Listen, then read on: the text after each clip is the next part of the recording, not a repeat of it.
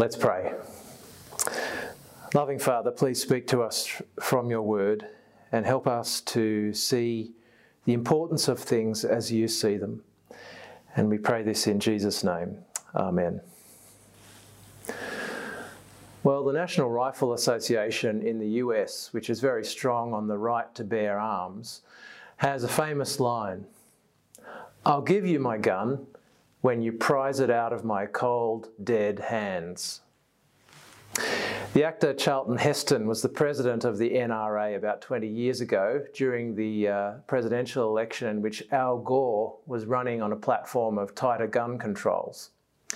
And Charlton Heston famously got up at the NRA's annual meeting holding a replica Buffalo rifle, which I assume is a really big gun, and he said, "As we set out this year to defeat the divisive forces that would take away freedom, I want to say those fighting words for everyone within the sound of my voice to hear and to heed, and especially for you, Mr. Gore, from my cold, dead hands."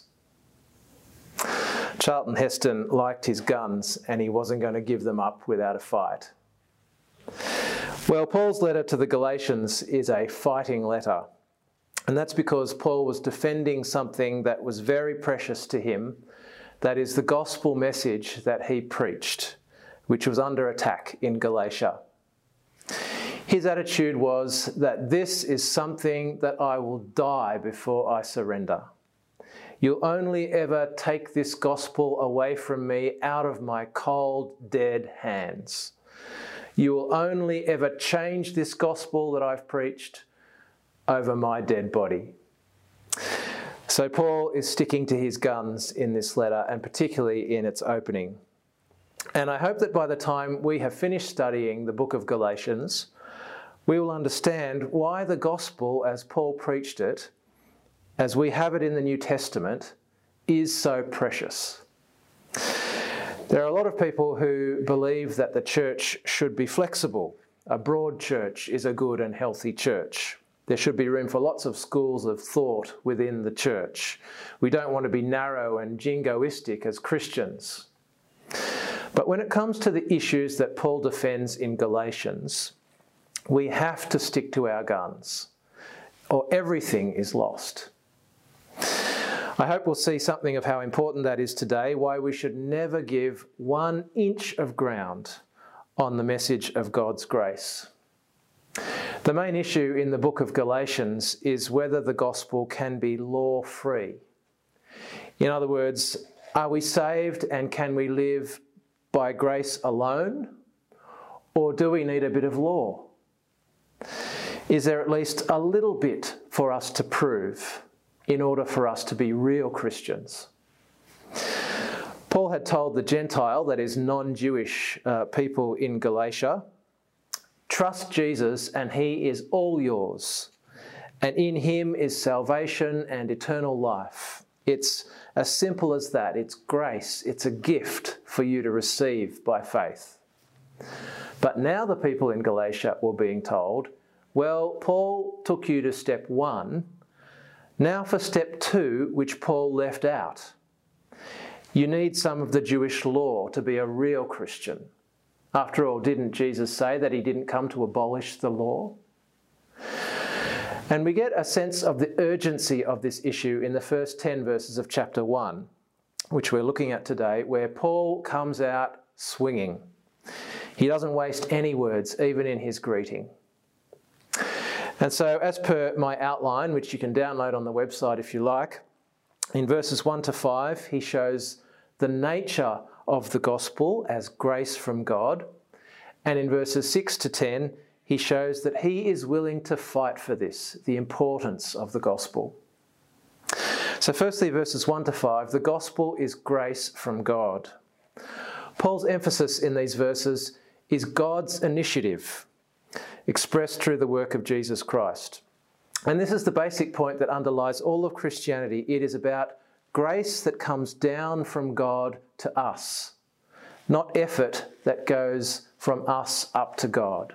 It's God's initiative.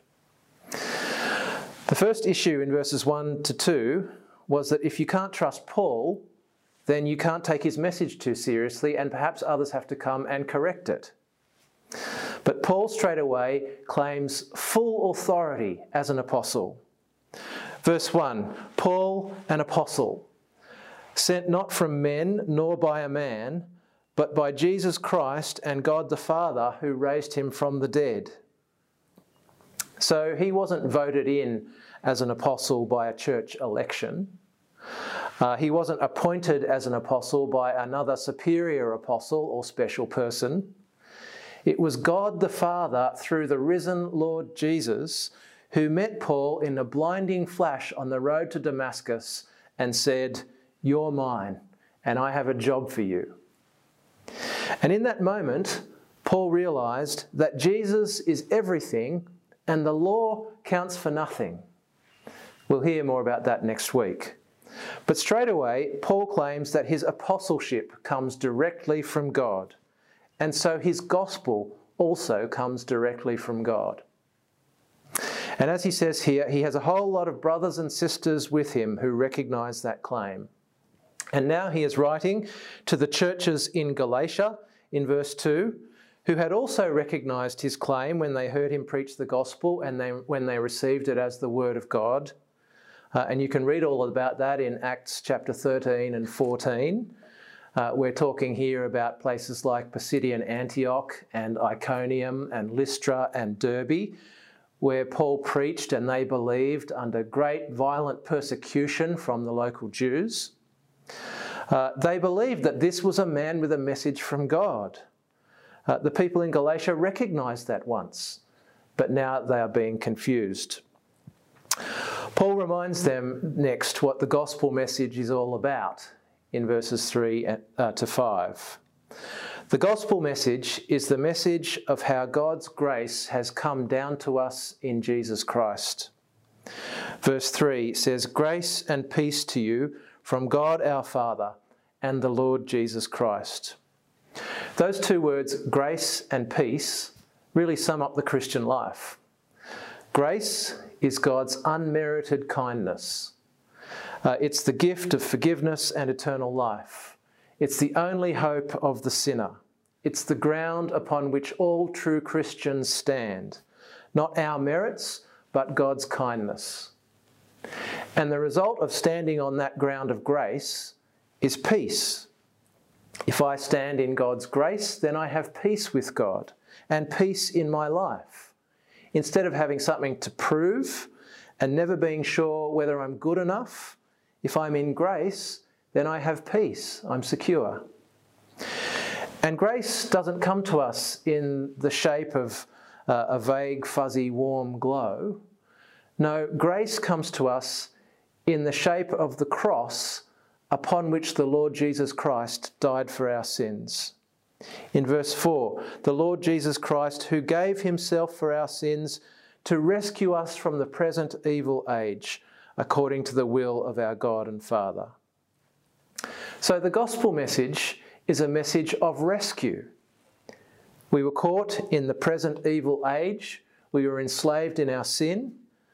But God rescued us through Jesus' sacrifice so that the evil now has no hold on us. The gospel message is about rescue. When you're at the beach and you're caught in a rip that you can't escape and the lifeguard fishes you out and takes you to the shore, then you can't pretend to have contributed to that process in any sort of helpful way. It's the lifeguard who did the saving. And so here, in verse 5, to God the Father be glory forever and ever.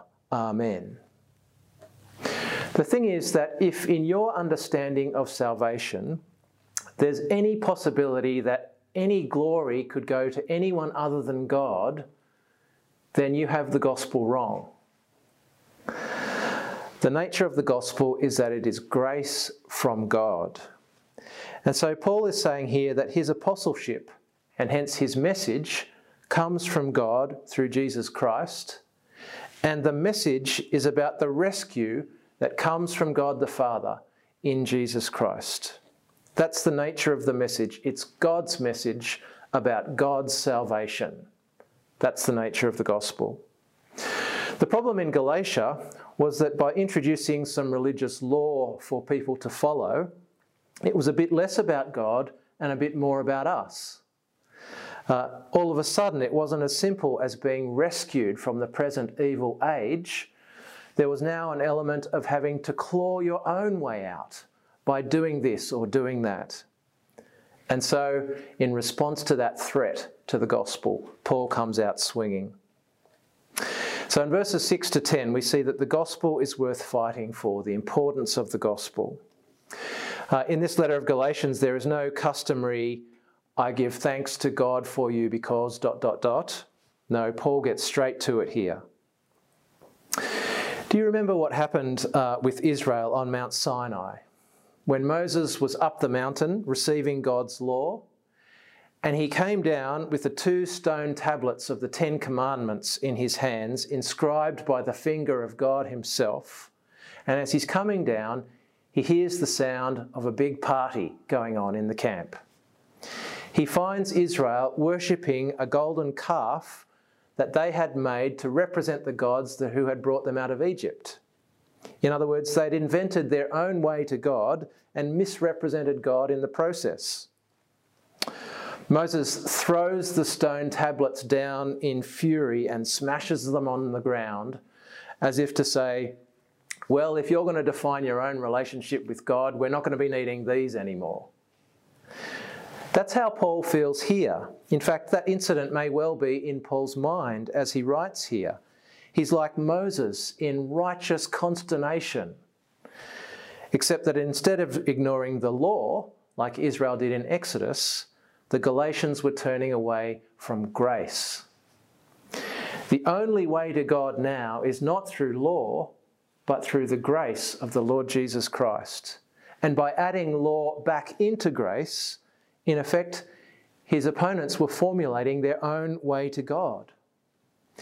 And so he says in verses 6 and 7, I am astonished that you are so quickly deserting the one who called you to live in the grace of Christ and are turning to a different gospel, which is really no gospel at all. Evidently, some people are throwing you into confusion and are trying to pervert the gospel of Christ. In Exodus 32, the golden calf chapter, the Lord says to Moses, they have been quick to turn away from what I commanded them. Likewise here, the Galatians were so quickly deserting. But notice that it doesn't say they were deserting the gospel, although that's true. Paul says they were deserting the one who called them in the grace of Christ. They were deserting God himself in his grace. They were worshipping a mutant god, a golden calf. As Paul says, the gospel of grace plus law is no gospel at all. And the God of such a false gospel is a false God. And so they were deserting the one who called them. You get the gospel wrong, you get God wrong, and it's him you are deserting. The other night it was my night to cook dinner, and I had a recipe for pressure cooker pork that I was referring to. The thing is that not much of what went into the pot was actually prescribed in the recipe. My teenage son and I stood there in front of the pot and fairly randomly chose spices from the spice rack and veggies from the fridge and chucked them in. It actually didn't turn out too bad, but I'm pretty sure that it wasn't what the writer of the recipe had intended. Well, the gospel that God intended has very exact and specific ingredients: Christ, grace, and faith. If we invent extra or different ingredients like law, religion, good works, we're not going to get away with it. I got away with the pork dish because I was lucky, but not with the gospel. The whole thing will be ruined if we change the ingredients. So Paul says here that the result of the false teachers' efforts in Galatia was confusion and a perversion of the gospel, very different from grace and peace. And the consequences of perverting the gospel are far worse than just confusion, because the gospel of grace is the definitive message from God. That is, where you stand with the gospel of grace defines whether you're a friend of God or an enemy of God. It's the difference between heaven and hell. Paul says as much in verses 8 and 9. He says, "But even if we or an angel from heaven should preach a gospel other than the one we preach to you, let them be under God's curse. As we've already said, so now I say again, if anybody is preaching to you a gospel other than what you accepted, let them be under God's curse." Paul is saying there that the message of law-free grace in Christ is God's ultimate, perfect, unalterable word for now, from now on. He says that if he ever changes his tune, don't listen to him. He says even if a mighty angel comes from heaven and preaches a different message of salvation, don't listen to him. This gospel of grace is the final, definitive message from God. And if you don't have it, or if you have it and then you lose it or pervert it, you've abandoned God's way to God, the only way to God, and therefore you're doomed. And that's what Paul is saying here. That's what's at stake. So it's worth anything to hold on to the gospel of grace. It is the uncompromised priority under God, this message, according to verse 10. Paul says, "Am I now trying to win the approval of human beings or of God? Or am I trying to please people? If I was still trying to please people, I would not be a servant of Christ." It seems that Paul had been accused of compromise. Sometimes he lived like a Jew under the law. Other times he ignored the law and lived like a Gentile. He did it in order to preach the gospel to everyone, he says in 1 Corinthians. But his opponents said, "See, he's a people pleaser. That's why he's telling you Galatians not to worry about the law. His gospel is a sellout. It's a compromise if he's leaving the bit out about the law." But Paul says, "No, I compromise my Jewishness because Jewishness doesn't matter. Only Christ and grace matter. And that's the very principle that I will never compromise." You are not compromising if you tell someone that all they have to do is trust Christ's grace to be rescued. They have nothing to prove, no works to perform. It's not a compromise to tell someone that. That's not the people-pleasing option. In fact, that's the hard option, to hold on to that message of grace. But that is the message that glorifies God and pleases him. We might agree to disagree on all kinds of issues as Christians, but what Paul is talking about here is not a disputable matter. It's the gospel itself, which is the only way to God. It's the definitive message from God. It's the uncompromisable priority under God. There will only ever be compromise over my dead body. You will only ever take God's grace away from me by prizing it out of my cold, dead hands. And so the challenge here is defending the gospel, guarding the purity of God's grace as we trust and proclaim Christ. My wedding ring is made of gold. It's white gold. But the fact that it's white means that it's not actually pure gold. In fact, hardly any gold jewellery is pure gold, even the yellow stuff. This is alloyed with something else, like silver, and it's coated with something else again. I can't remember what carat this wedding ring is. It was a long time ago that I bought it, but it might only be 12 carat, which is 50% pure, or 18 carat, which is 75% pure, even though they just called it gold when they sold it to me. As Christians, when it comes to the gospel, we must not accept anything less than 24 carat grace. The gospel that we trust must be as close to 100% pure grace as it can be. It can't be alloyed with anything else. First of all, that means we have to defend the gospel in our own hearts.